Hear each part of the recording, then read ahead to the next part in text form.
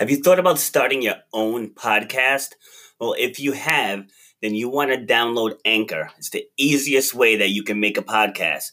They give you everything you need in one place, and it's absolutely for free. You can use it right from your phone or your computer.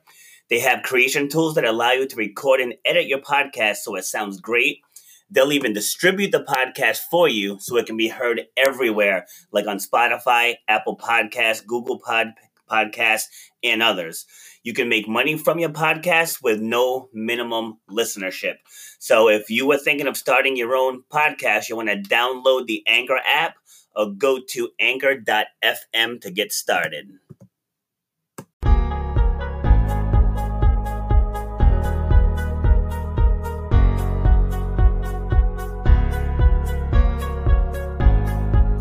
How we doing? This is Rob Foster with RBF Fitness and Nutrition.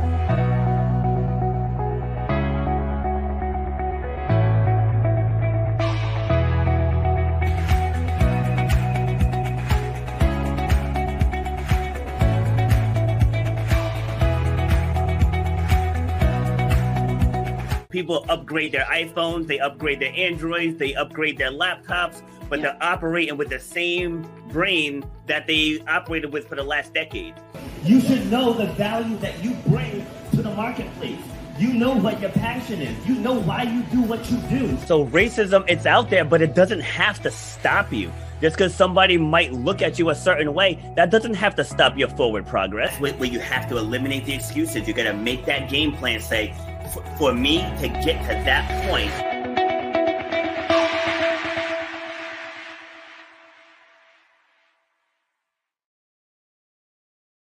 Right, happy Friday, ladies and gentlemen. We are here with episode number 79 of Shut Up and Grind with your host, Robert B. Foster. So we got some excitement. Mess with Tuesday's show a little bit, but thank you for those of you that made the shift over to Zoom. But I'm back home now in the home office, back to my studio. All is good, wired internet, and we're going to have a great show for you.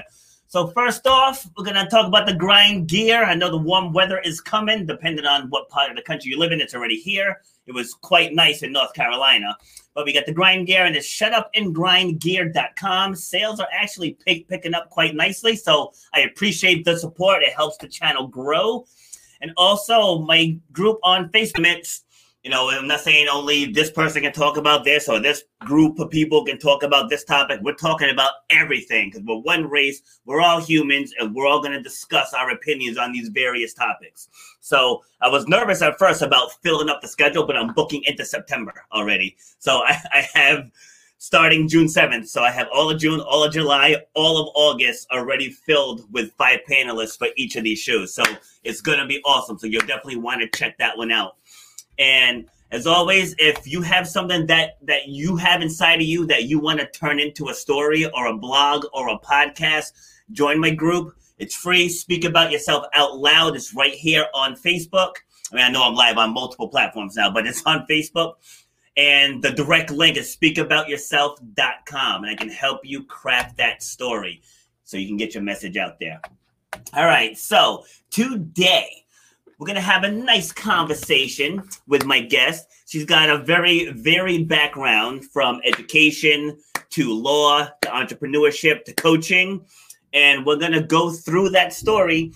And we're going to, I think we're going to wow you quite well today. So make sure you stay all the way to the end, or if you have to leave, make sure you come back and you catch the replay either here on Facebook, on YouTube, or at shutupandgrind.me to get the audio. So, also in that too, we are now also on Amazon Music. We are on Audible, and we are on iHeartRadio. We are moving on up, and the 18th country has been added to the list now. So we're being heard in 18 different countries.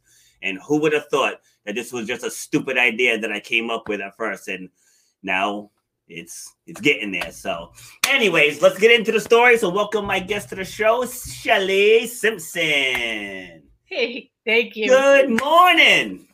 What a great day to be here with you. And I can't believe anybody ever thought your ideas were stupid. That is just crazy. But I've heard that too myself. So that's okay. Yeah, it's always crazy until you do it. Exactly. That's pretty much how it boils down. You know, like you get that little bit of imposter syndrome because you got like Joe Rogan's podcast is out there, and all these athletes like Shannon Sharp, and it's like, who's gonna listen to me? Like, why are people gonna listen to me? But then you start getting out there, and as I always say, you step into your greatness. And then people follow you. So like the right people are going to follow you. So that's what's happening now. Yeah. People are looking for the people to follow. That's what it is. And you know, the it's not about the number of followers. It's that engagement with your followers. Yes. Yeah, exactly. And what are you giving them? You know, it's like, we're not here just talking to hear ourselves talk. Exactly. You know, it's like I started focusing on people's journeys because most people who listen to podcasts are trying to overcome something or they're trying to run towards something. And then sometimes people hit a roadblock. And so by people coming on and sharing their stories, it's like you're letting other people know, all right, you know what? They got through this. I can get through this. You know, so that's the premise of this. And I think that's why it's continuing to grow. So enough about that. Let's talk about you. Okay. All right. So who is Shelly? If you had to describe yourself in 60 seconds or less, how would you do it? I am that person who is always open to opportunity, always looking to present opportunity. You can tell I've done everything from A to Z, from attorney to zealot to bartender to waitress to baker to everything, because life is so exciting. And I already know that whatever you plan doesn't necessarily happen the way you expect it to happen. So I'm that person who says, oh, okay, we'll go that way. Yes. It's all about pivoting. Yes. All right. So were you like this even as a child, or did you develop this as you got older and matured?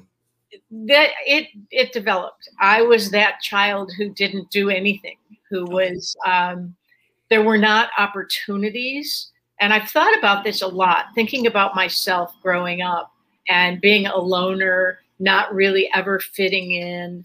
I think most kids feel like they don't fit in. That's kind of a thing. But I didn't have a supportive family in the sense it was as dysfunctional as many. But I didn't talk a lot. I was a stutterer as a child. So I didn't open my mouth in school, which made it even worse. And started to develop as I got through high school.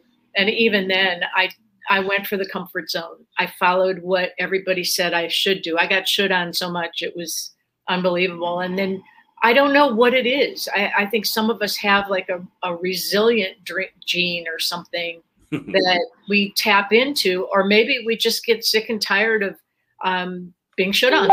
And I was fortunate that I started to come out of myself and say, you know what, I don't have to be what everyone says, and this isn't working for me, and stepped out into the world and took a few chances, and I didn't die. I didn't die.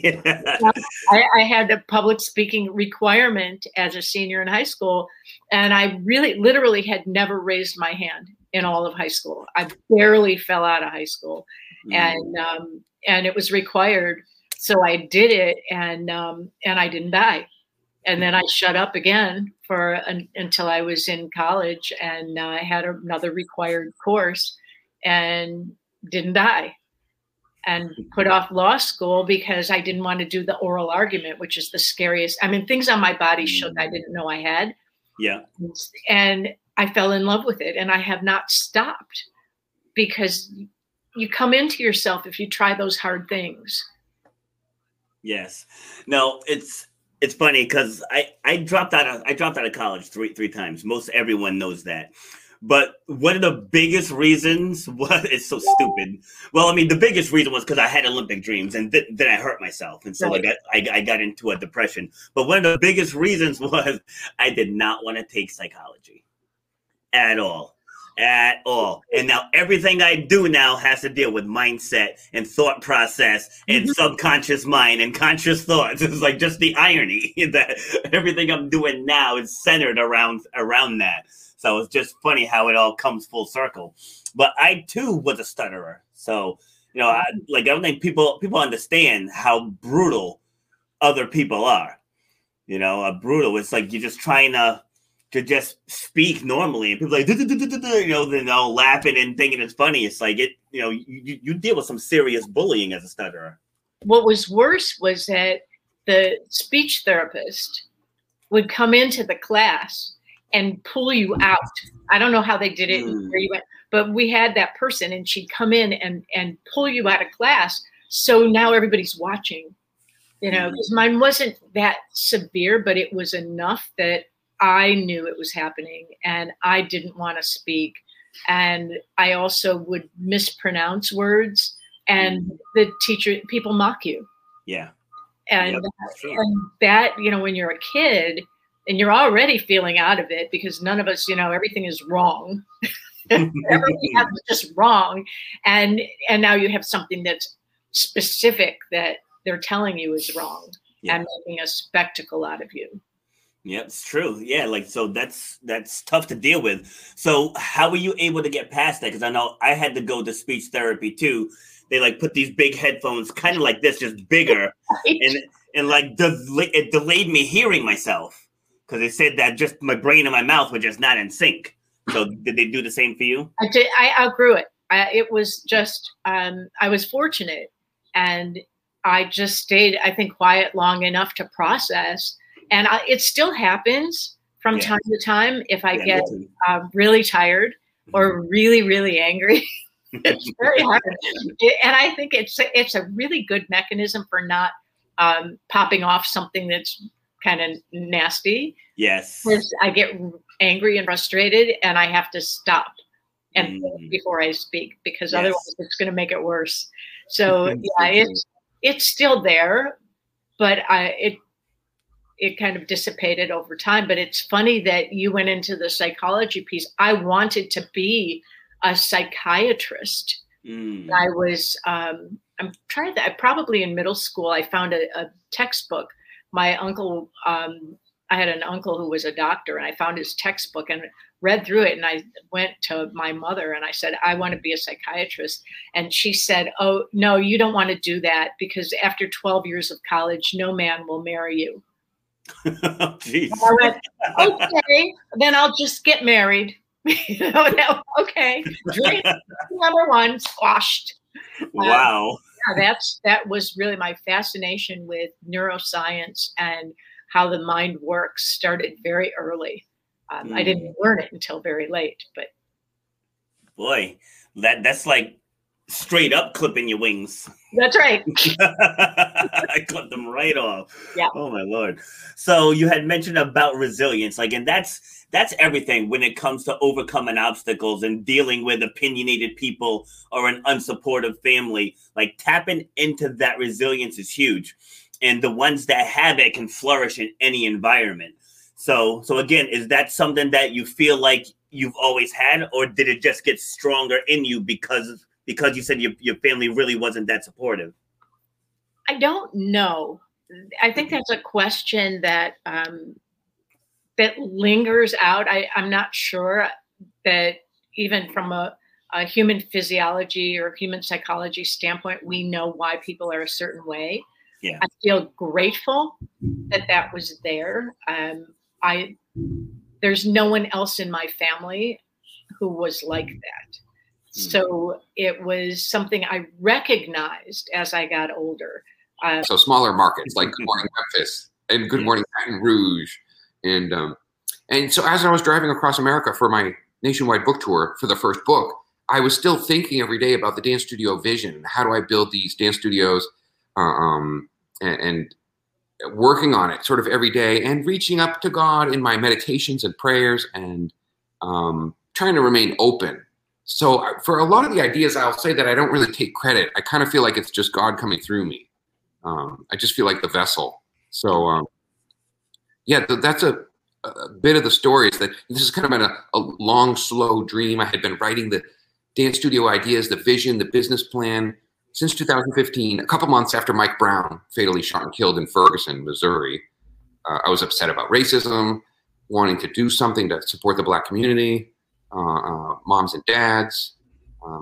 I mean, I've been upset about racism for a long time, but having started to study it in college, it was my minor, African American Studies. But yeah, so it was really cool how the ideas came slowly, like little by little, over a 5-year period. It was never like a total epiphany on one day of everything. Yeah. All right. I was just curious. So now, in your wanting to battle racism, have you encountered racism being a Caucasian person looking to help the Black community? Well, I've seen it, but it's only sort of like towards my wife, who's from West Africa, or okay. So we have 2 teenage boys, and so they are biracial, and I coached them in sports for like 8 years. We're outside of Boston, Massachusetts, and so no, like I can't say that I have experienced racism towards me. It's but yeah. So but my wife has told me stories of throughout the day when she'd come home and then we'd talk, or sometimes when I'm with her. Most, if she has experienced racism, I'll say in this day and age, it's mostly from people who are ignorant or they have fear. And so they, or they have like negative feelings towards others, like almost like hate towards others. Yeah. And they lash out. Yes. But I think racism this year, you and I are speaking in 2021. So if anyone sees this podcast in the future, I'll say that nowadays I feel like racism is subtle.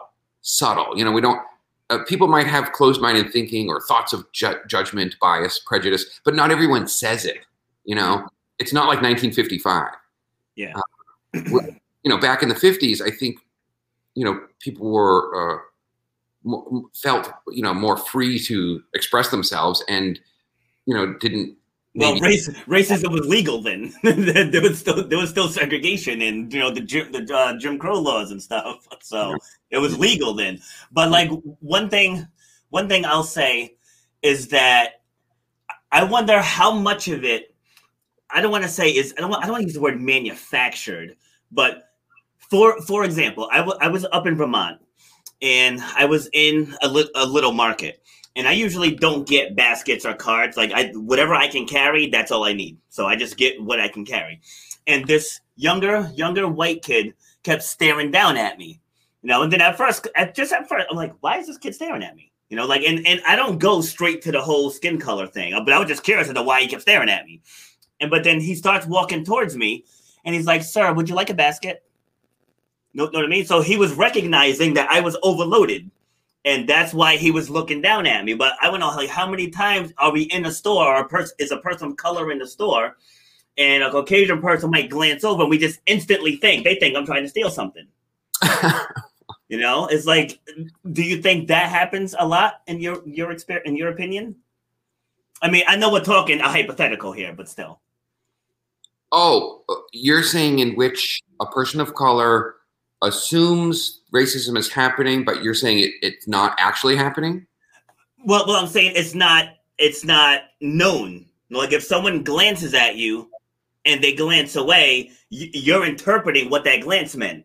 Right. But in their mind, you don't really know what they were thinking. Like another example is that I saw 2 girls walking, they were holding hands. They were kind of color coordinated and stuff. And I glanced over and I looked at, in my mind, I was like, they look really cute together. But I didn't say anything. And so one of the other girls looked at me, kind of flashed me a look, like a not positive look, thinking, so she must have been interpreting why I was looking at them. When in reality, they looked adorable. They looked absolutely adorable. So that just those 2 instances just got me thinking, like, I wonder how many times that happens. Because one thing when discussing racism is people will say, like, I go somewhere and people are staring at me. And it's like, yeah, but that doesn't mean it's necessarily racism. So what are your thoughts on that? Sure.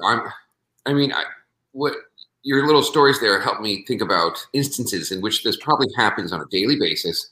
Think about any big city like New York City subway system. And I lived in New York City for 5 years after college. And so I know the subways really well. And, at certain times of the day, those subways can be very busy.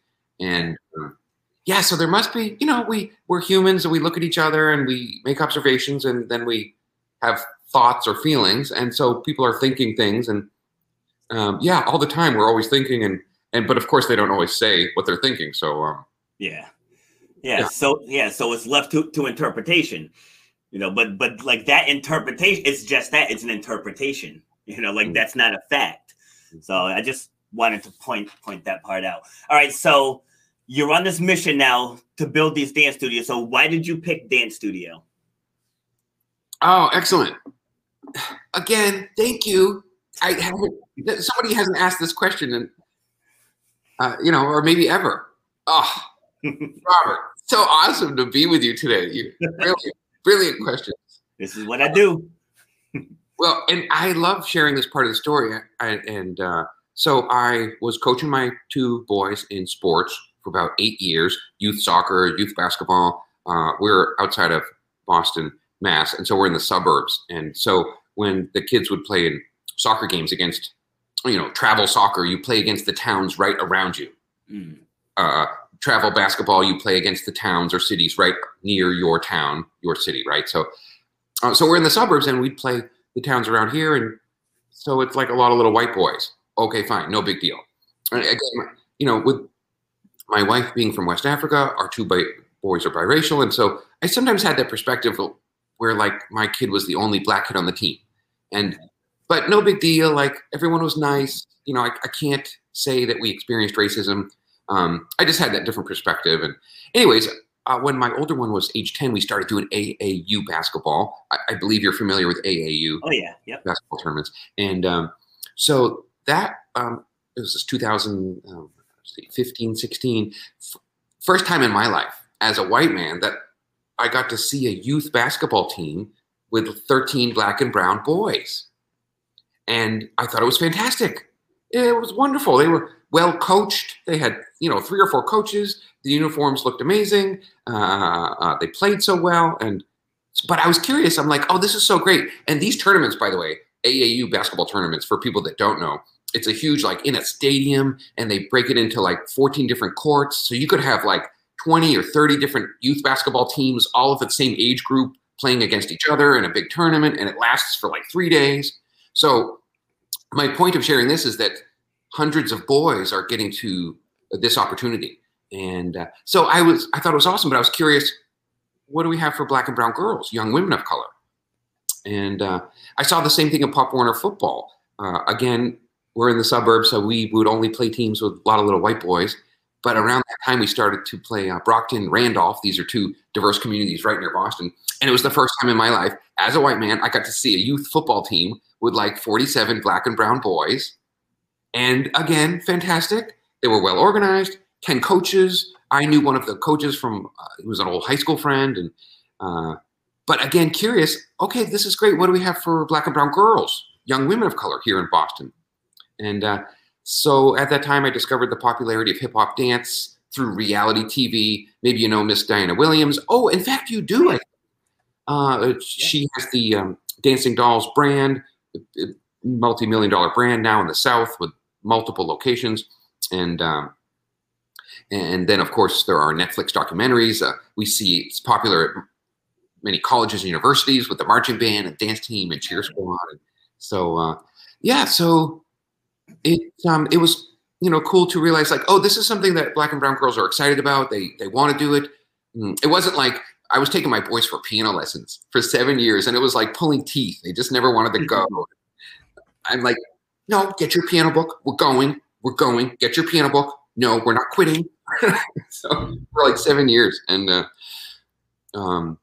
so it was like hard to get them to do it. Whereas for dance and hip hop dance for black and brown girls, I realized it was not a hard sell. It was like, oh, they're already interested in this. They want to do it. They're excited about it.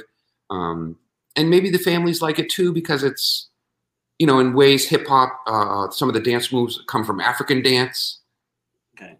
Right. So I realized that hip hop, of course it comes out of the black experience in America, but it also helps to celebrate the diaspora, the tradition, the culture, the dance of the African diaspora, because some of the dance moves are African in nature. So, so I started to envision an Afrocentric dance studio, I didn't know much about Afro-Cuban or Afro-Caribbean, but yeah, so that's where the idea really started. Love it.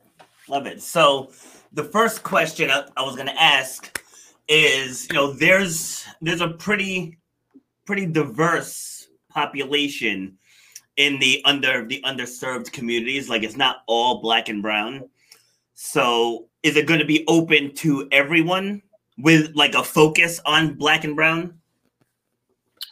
So, right. And I realized there is one other nugget of that last story that I feel like helps to explain it. So I started to do research in the Boston area. I don't know if I told you this part before. I drove all around Boston because I thought, okay, do we have, dance studios? So I found 22 dance studios out in the suburbs, but of course it's out in the suburbs. So I'd walk in and it's like 100 little white girls doing ballet or jazz or tap, and, moms and dads pay, fine. It's a dance studio in operation. Great. But then I started to explore in our Black and brown neighborhoods here in Boston. Those are Dorchester, Roxbury, Mattapan, Hyde Park. And as you know, with any smartphone, you can just like put in like dance studio and drive to the location. Yeah. And I found 5 or 6 that had shut down, went out of business. Oh, wow. So I found 2, but they were really small. It was not like the robust, Miss Diana with the dancing dolls, with hundreds of girls being, having this opportunity. So it was at that point where I realized, we have all these opportunities for boys, Black and brown boys here in Boston, but not as many opportunities for girls.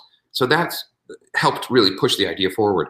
So to answer your question, no, of course we will accept anyone who walks in the door. So right, white, Asian, Spanish speaking, international, whatever. But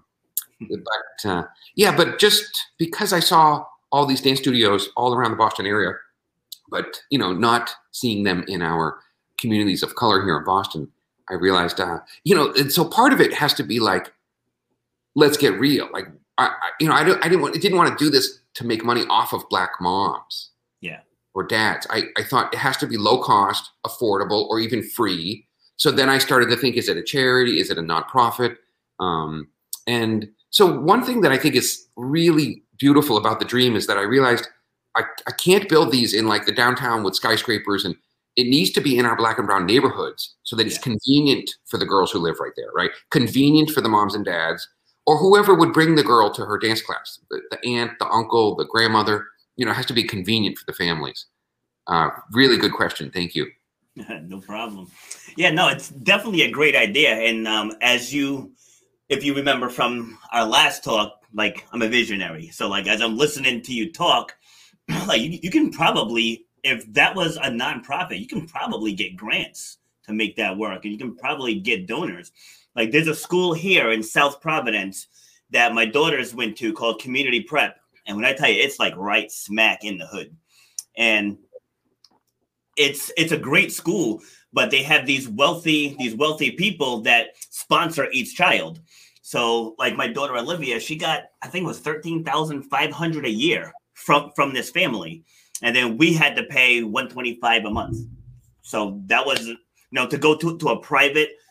And as far as like the education was insane. So like, it wasn't like some cookie cutter program. It was a great school, but it was funded just from these wealthy people that just wanted to help the underprivileged youth. And so like, I can see you putting together something like that, because I'm sure there's some well-off people that want to help. Like maybe they can sponsor a child for this after school program. So not to tell you what to do, but that's just how my mind works. Right. Yes, I'll share that. I still have an open mind about it. So I envisioned it as a business, but yeah, the last chapter of the second book, I think it's the last chapter, I share that, I have an open mind. It might end up being like a nonprofit that can accept grants. Perhaps that's the route we will go. I don't know.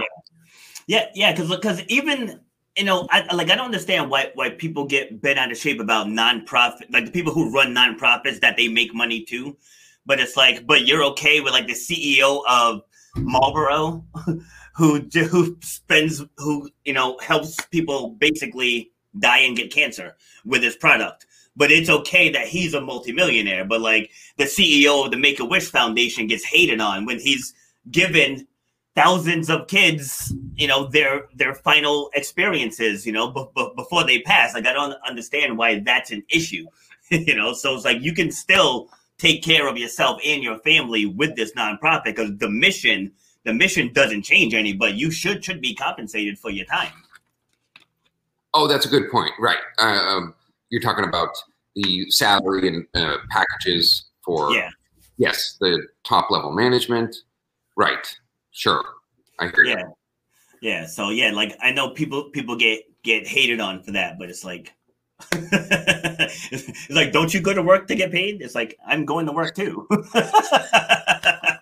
It's the exact same thing. All right. So how soon do you think, or just do you have a timetable for when the first one could be ready? Right. Okay. So to answer that, I'll say that, these business plans, this vision for the dance studio company, again, 14 dance studios, 14 major American cities. And I realized the dream is so beautiful.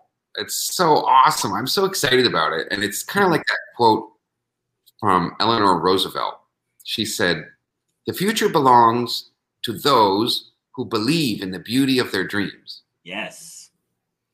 And so it was, but believe it or not, only a couple months ago, October of 2020, in which I had like 85 pages written of the dance studio vision, the dance wear, the after school schedule, all the details of like how to run it all and the hiring of dance instructors, like the full business plan. And I didn't think it was going to be a book. It was only at that time a couple months ago where I had like a vision and an epiphany and had the courage to realize, oh my God, I just have to put it out there. It's so beautiful that it's like an ask to the universe. And I realized I had to, turn it into a book. So it was only a couple months ago where I thought, oh my gosh, I should just like publish this and put it out as a book because I'm going to need some help and the team.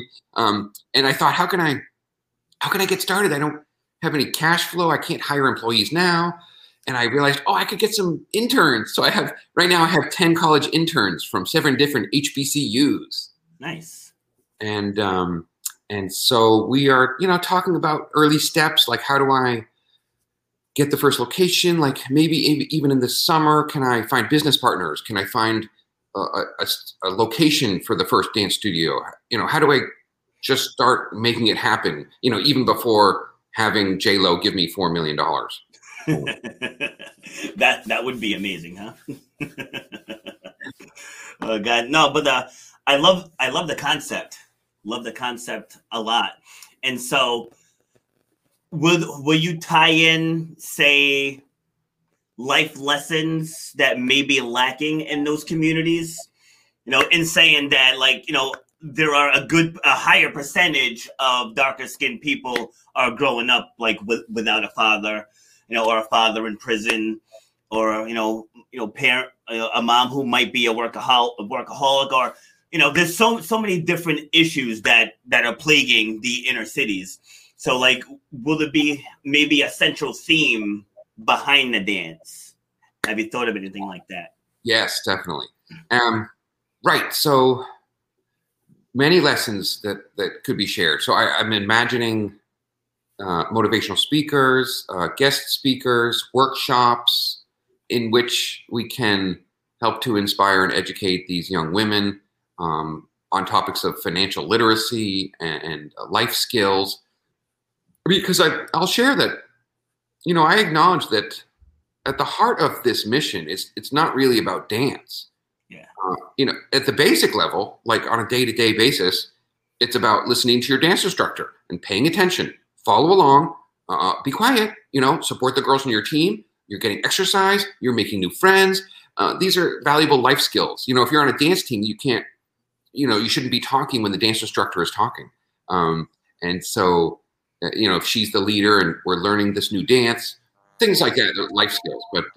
But then also it has to be about inspiring these young women to dream big, and we want you to do whatever you can do and be all you can be. So yes, can you sit on boards of major corporations? Can you, we want you to become doctors and lawyers, and we need you to please become senators and governors, and we need you to dream big. So yeah, so I'm going to have to, incorporate motivational speakers or workshops so that we keep sharing those very vital lessons that we all need. Good question. That's awesome. Yeah, like I do that with my fitness people. Like I tell people, they'll say, "Oh, you're a trainer, right?" Like, I'm not a trainer. I said, I'm a personal development coach. I said, I just happen to use fitness as the vehicle.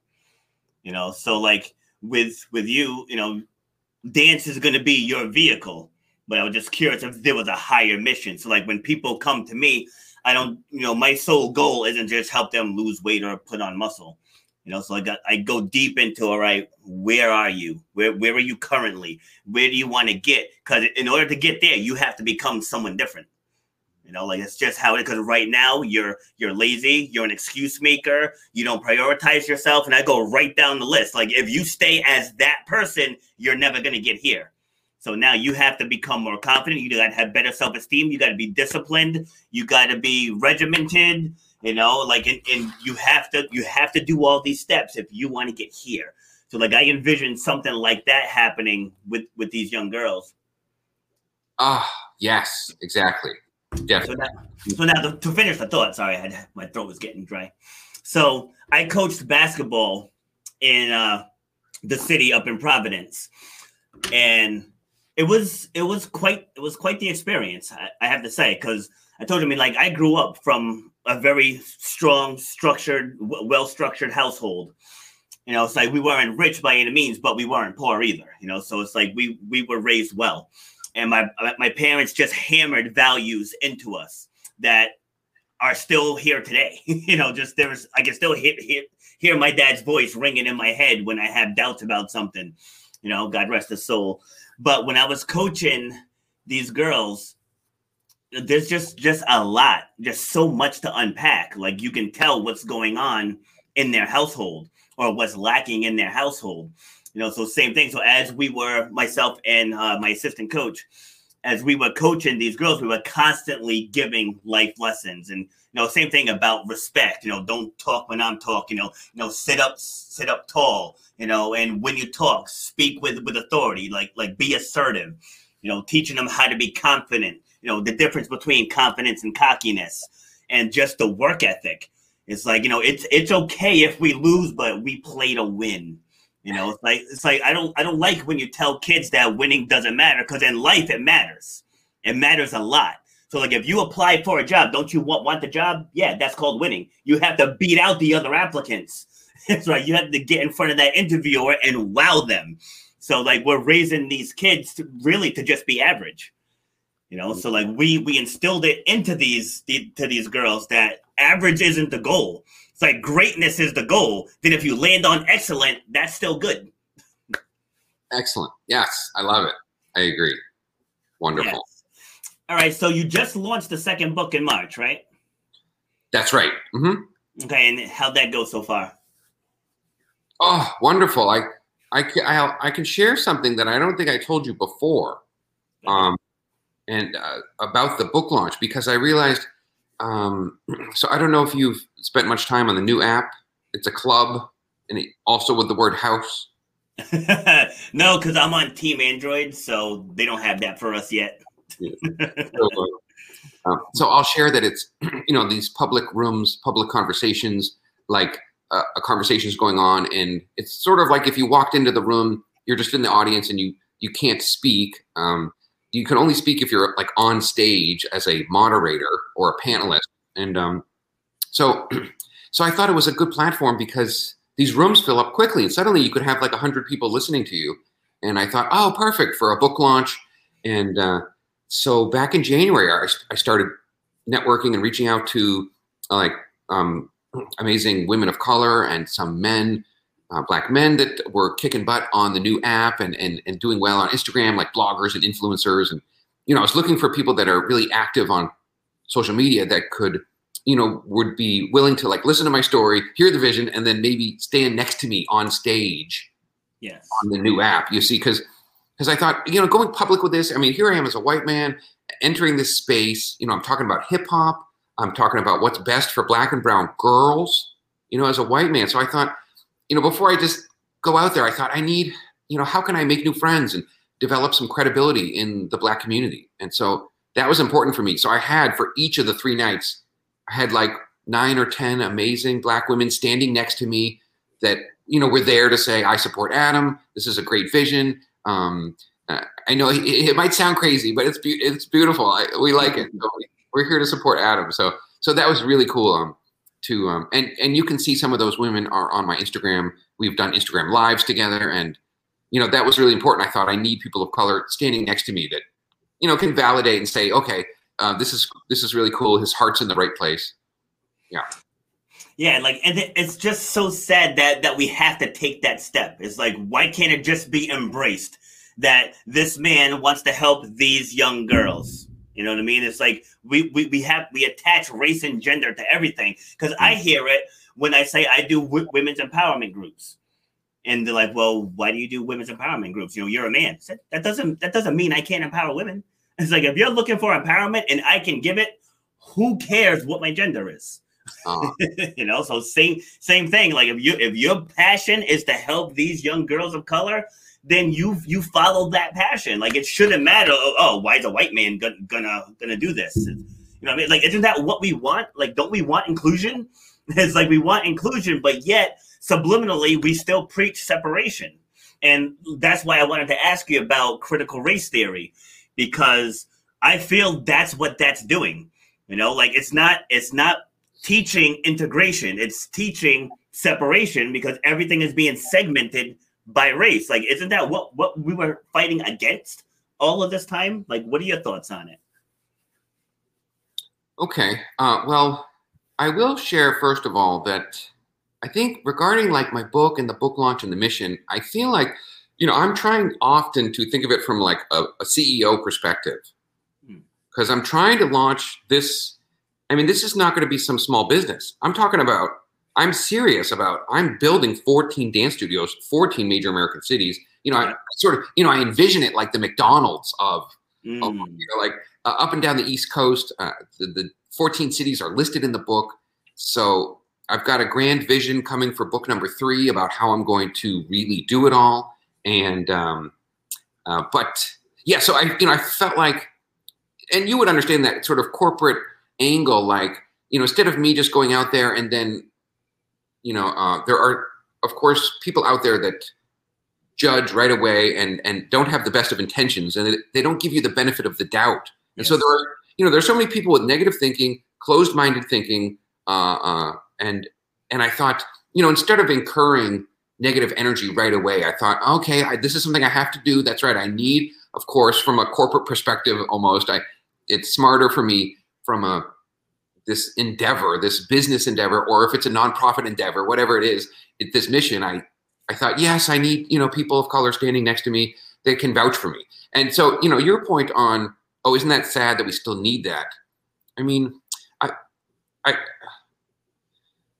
guess that I'll say that, I think people and their minds and where we are and sort of our human evolution, our brains, and connected to society, I feel like not everyone is there yet. Yeah. So I'm just being honest about the fact that it's like, rather than have me incur any sort of negative energy, I thought, how can I keep this all positive, 100% positive, like a win-win-win for, everyone involved. And so, right. But, and finally, I'll say that the context is important too. Like, we can't, I say at the beginning of the book, by the way, that I don't want anyone, judging me and saying, Adam's trying to take advantage of the situation after George Floyd and Breonna Taylor. Yeah. And, so I say this at the very beginning of the book that I started writing these ideas in 2015, 5 years before George Floyd, 5 years before Breonna Taylor. I started writing these ideas after Ferguson, Missouri, Mike Brown fatally shot and killed. And, I was upset about police brutality and police aggression, but, and racism, but yeah. Okay. I guess I'll stop there. All right. So like an example of why I asked that is here down in South Kingstown. There's like this big push about pushing in, the critical race ideology into schools. And so in one of the schools down there, one of the classes read a book, and the cover of the book, I don't remember the name of it, but the cover of the book shows a police car with a young black kid with his hands in the air. And then it just goes through talking about police brutality. But now we're talking to kids. You know what I mean? It's like we're talking to kids. Now, for me, I'm a very rational thinker. So I know it doesn't happen like that all the time. I mean, I'm 46 years old. I've gotten pulled over my share of time. I've gotten pulled over intoxicated twice. And one of the cops followed me home. With the other one, I was so close to home, he just let me go. I got pulled over 3 months ago, maybe 6 months ago, because I forgot. The DMV gave us an extension on our registrations because the DMV was all closed because of the pandemic, and I just forgot about it. So the cop pulls me over. I had an unregistered vehicle. He could have impounded the vehicle and inconvenienced me. He didn't. He's like, just get that done ASAP. So like I personally have never had an issue with it. But I just feel like when there is an issue, it's bombarded all over the media and all over social media that we think it happens more often than it actually does. And then the cops are being unfairly targeted. So I just think it's dangerous putting that image into these young kids' heads. Then heaven forbid they do get pulled over. They react irrationally and then issues happen. Like, what are your thoughts? Yeah. Well, I think you make a valid point. If we, the media sensationalizes images, and so if we keep seeing those kinds of negative images, like a bad situation with a cop pulling over a young black man, let's say, and how it goes down.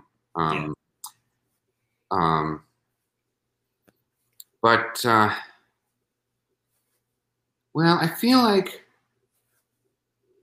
the problem of racism in America is just so big and so great that we're probably, good-hearted people and good-minded people that have the best of intentions. I think we're going at it from many different angles. Like, how do we eradicate racism? How do we remove racism from the system and the structural, throughout America? And so I can understand why individuals are wanting to, make this an issue, because we still have a problem, and black and brown men and women are still getting shot and killed in the streets of America. So it is still happening, and it seems that, I understand. I will say that unfortunately it paints police with a broad brush that all police are bad or all police are racist, and that is unfortunate, because I know some police officers in my town, and these are normal moms and dads that are normal, good people, and I don't believe them to be racist,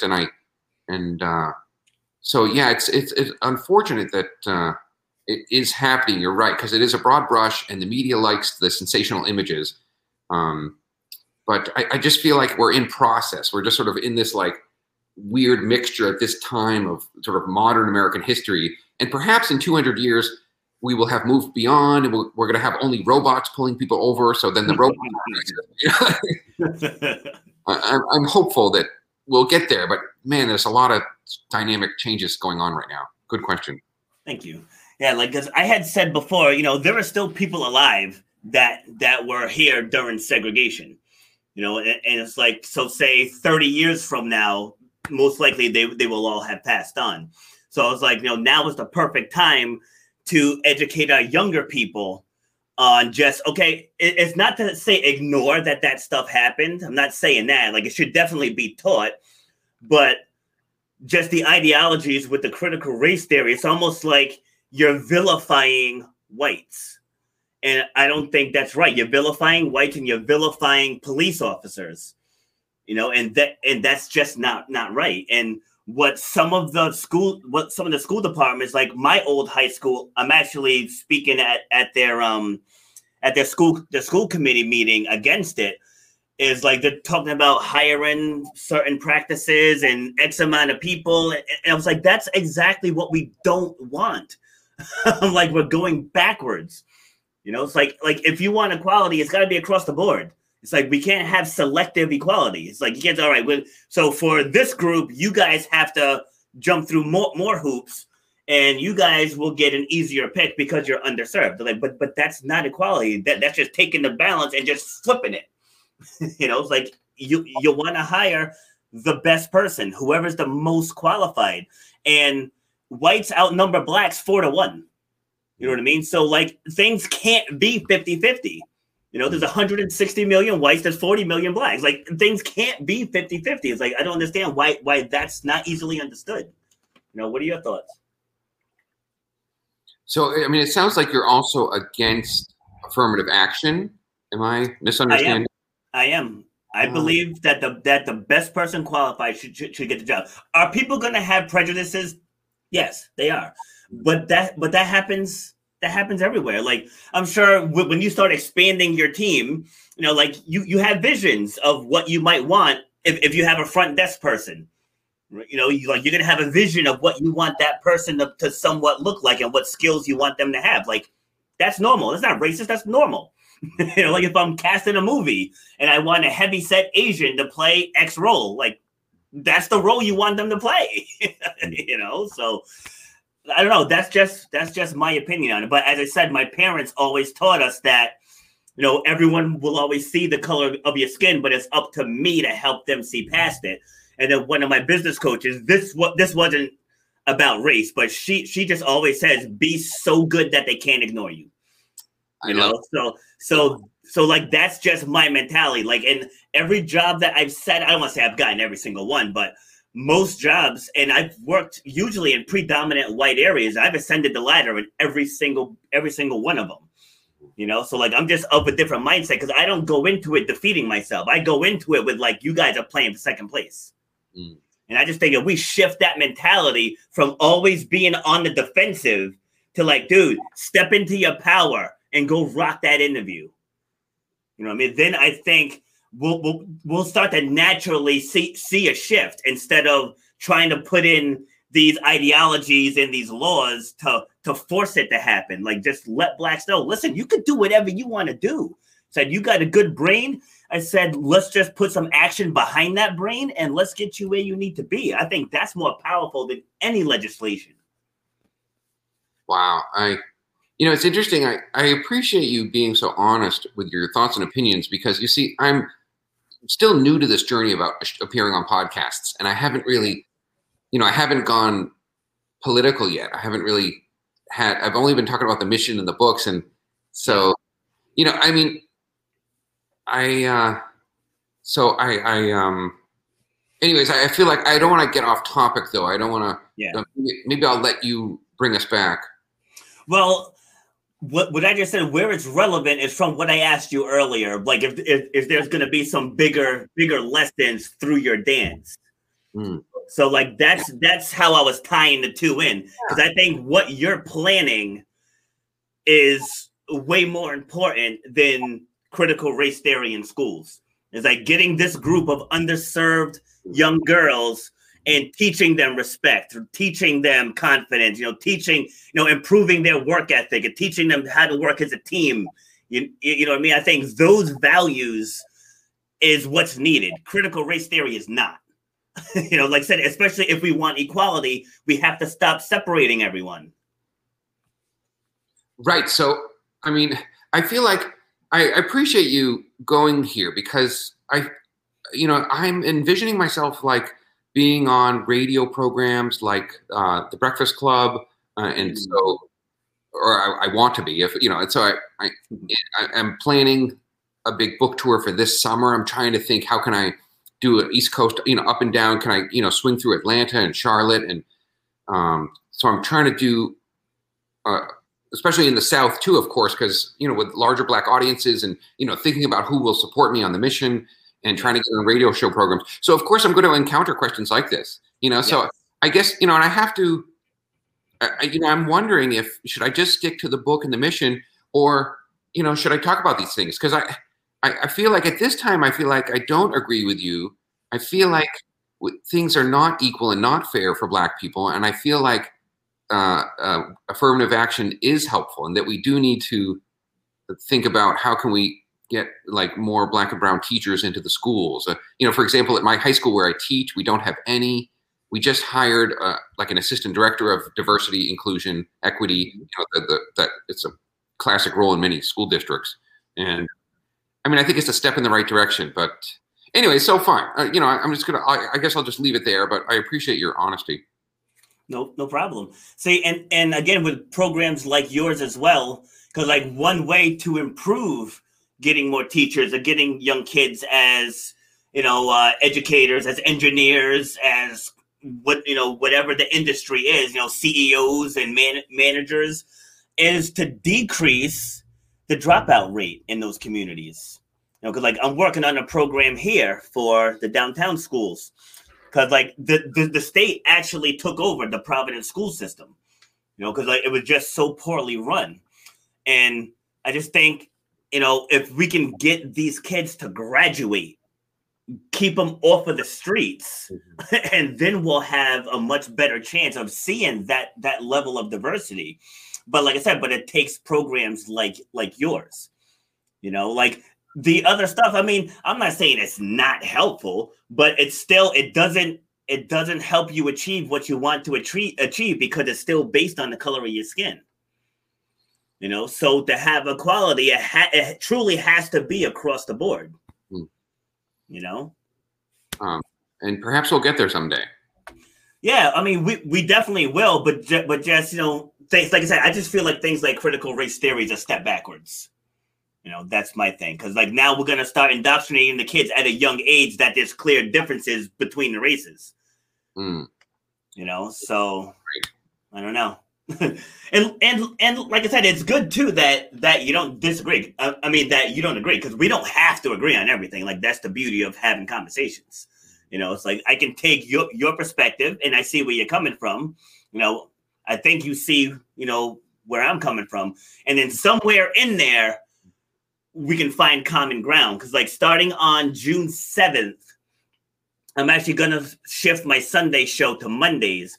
And it's going to be a debate panel every single Monday. And right now I filled up all of June and half of July already. So, and I just placed an ad on Backstage just 2 days ago. And I've already found that 5, 10, 15, 20, 25. I've already found 30 guests. So five panelists plus myself each show. You know, so if you want in on that, I'll send you the link for it. Okay. But we're going to have talks just like this, because, you know, sometimes things can get fiery and people are yelling at each other and all that. And so, like, I put in my ad, if you're easily triggered, this is not for you. Like, if you can't handle being disagreed with, this is not for you. Because the point of a debate show is to show different points of view. You know, so at the end of it, it's not like, yeah, I agree with you. Yeah, I agree with you. I mean, chances are we're still going to disagree by the end of the show, but at least we can appreciate where everyone else is coming from, provided they can articulate it, you know, in a good manner. Yes. So if I could, I want to mention my books and where people can buy. And okay, great. Do you, and then can you check your Instagram quick? I sent you a little Instagram DM or Facebook Messenger. Thank you. Thank you, everyone, for listening. If you are, I forgot, I didn't mention the book at the beginning. The title, 50 Days to a Better Investment, is the second book. That's about the dance studio vision. 50 Days to a Better Life is my first book on overcoming alcoholism, anxiety and depression, changing your life. Yes, these books are available Amazon.com, BarnesandNoble.com, or you can go through my website, chakanetwork.com. Yeah, thanks so much. Again, the first book, Overcoming Alcoholism, 50 Days to a Better Life. And the second book on the dance studio vision, 50 Days to a Better Investment. Thank you, Robert. Thank you. Love it. Love it. Thank you very much for being here. I know you got to run, so you can go ahead and head out. And again, if you want in on one of those debate panels, let me know, because it's a different link for that one. And if you want in, I'll send it to you. Okay. Yeah. And so I know towards the end, you know, it's like we shifted gears, but we didn't really. Because what you're proposing addresses what we discussed. You know what I mean? So just maybe from a different angle, but it's it all ties in together. So Awesome. good luck in that endeavor, and I have no doubt that you'll get your 14 cities. And if you need a hype man on one of your tours, let me know. Maybe I'll join you and give you some support, because I love the mission. Absolutely do. Excellent. Wow. Thank you so much, Robert. Awesome. All right, sir. Thank you. Have a great day. Thank you. All right. So this finishes up episode number 77. It was Adam, who's got his mission to open up 14 dance studios in 14 major cities around America to help underserved youth, primarily in the Black and brown community, but it's open to anyone in that area. And I think it's amazing because these young kids need to know that they have choices. They need to know that they can become who they want to become. They have to know that, yeah, there may be obstacles, but you're strong enough to get past those obstacles. And that's a great mission. And I have no doubt that he's gonna accomplish that with his dance studios and just his passion for it. All right. So that's all I got for you. Again, chakanetwork.com if you want to check out his book or just follow up on his work. And that's it for me. I am signing off. I'll be back in an hour with Denise, I believe her name is. All right, take care. You've been listening to Shut Up and Grind. We hope you've gotten some useful and practical information from this show. Robert has over 20 years experience pouring his knowledge and expertise at many events in the service and fitness industry, as well as secondary schools and universities. He has a true passion for helping others break through the barriers that are holding them back. To book Robert B. Foster to speak or to reach out, go to robertbfoster.com/speaks, on Instagram at Robert_B_Foster, on Twitter at RBF_fitness, and on Facebook at Robert B. Foster. Till next time, shut up and grind.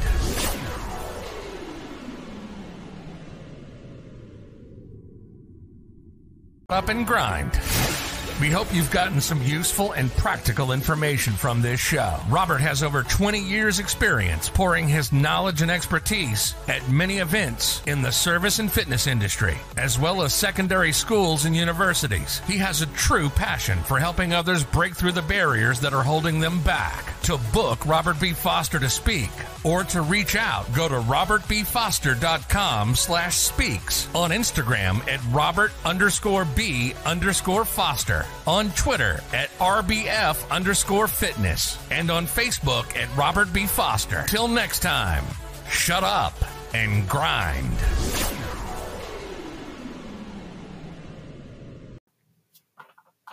Have you thought about starting your own podcast? Well, if you have, then you want to download Anchor. It's the easiest way that you can make a podcast. They give you everything you need in one place, and it's absolutely for free. You can use it right from your phone or your computer. They have creation tools that allow you to record and edit your podcast so it sounds great. They'll even distribute the podcast for you so it can be heard everywhere, like on Spotify, Apple Podcasts, Google Podcasts, and others.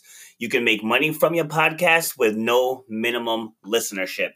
So if you were thinking of starting your own podcast, you want to download the Anchor app or go to anchor.fm to get started. You've been listening to Shut Up and Grind.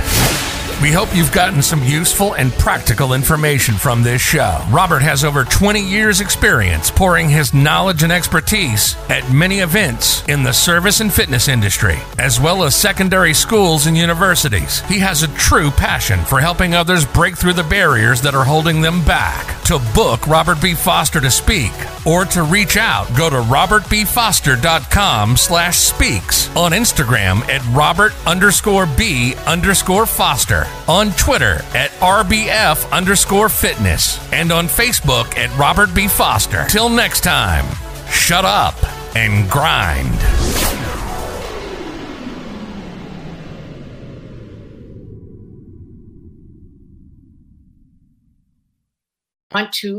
I want to make it my way. Yes. And yes, I don't want someone else deciding how much I get.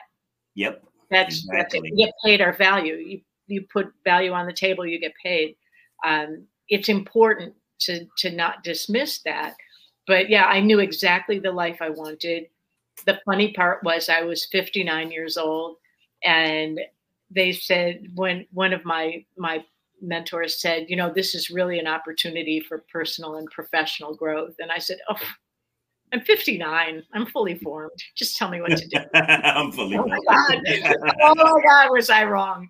I have grown so much and learned so much by virtue of meeting different people and having to step up and be responsible for helping someone else be successful. Yes. That's a responsibility. And so that grows you, and just becoming healthier, because I had to be what I'm selling. You can't sell something you don't believe in. You can't be out there saying, oh, do this. You do it, too late for me. So that has helped as well. And just being part of something that's bigger, and being a true citizen of the world, because we are, and that's important. So it's been quite a journey to be continued. Yes, always to be continued.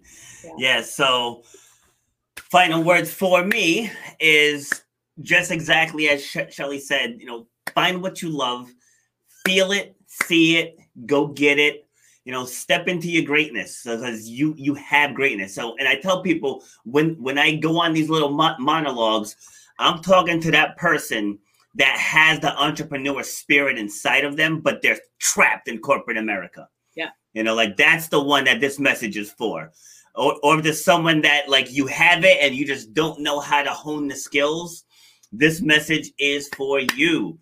And you just, if it's something that you can do on your own, like if you want to become a speaker, start speaking.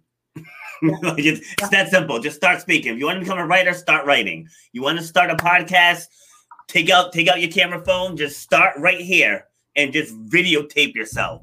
If you have something that you can sell, start selling it. Like you don't need anything else. Just start. You can sell on Facebook Marketplace. It's free. It's free, right? So just get started. Then when you're ready to go into something bigger, get a mentor. I had a mentor. You had a mentor, right? Oh, absolutely. Right. Absolutely. And the 70 plus other people I've had on this show have all had mentors at some point. So find someone that's doing what you want to accomplish and let them help you. Let them guide you so you can find the true power that you desire. Shelly, thank you very much for being here. Thank you so much. Right. I appreciate you.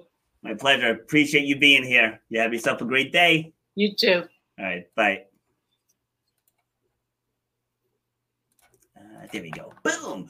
All right. So that was Shelly dropping some knowledge and experience on us. I want to see her sites again.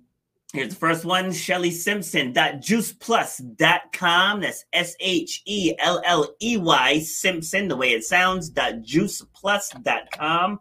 And the other one, it just sub out the Juice Plus for .towergarden.com. All right, so you can check her out there. That is all we have for you today on episode 79. We'll be back on Sunday with George for episode number 80. So as you guys know, you got mountains in your life. Everybody has them. You can't change the mountain, but you can change your ability to climb it. All right, so keep working on yourself and focus in on what it is you want to do. And damn it, just go do it. All right. Enjoy your weekend. You've been listening to Shut Up and Grind.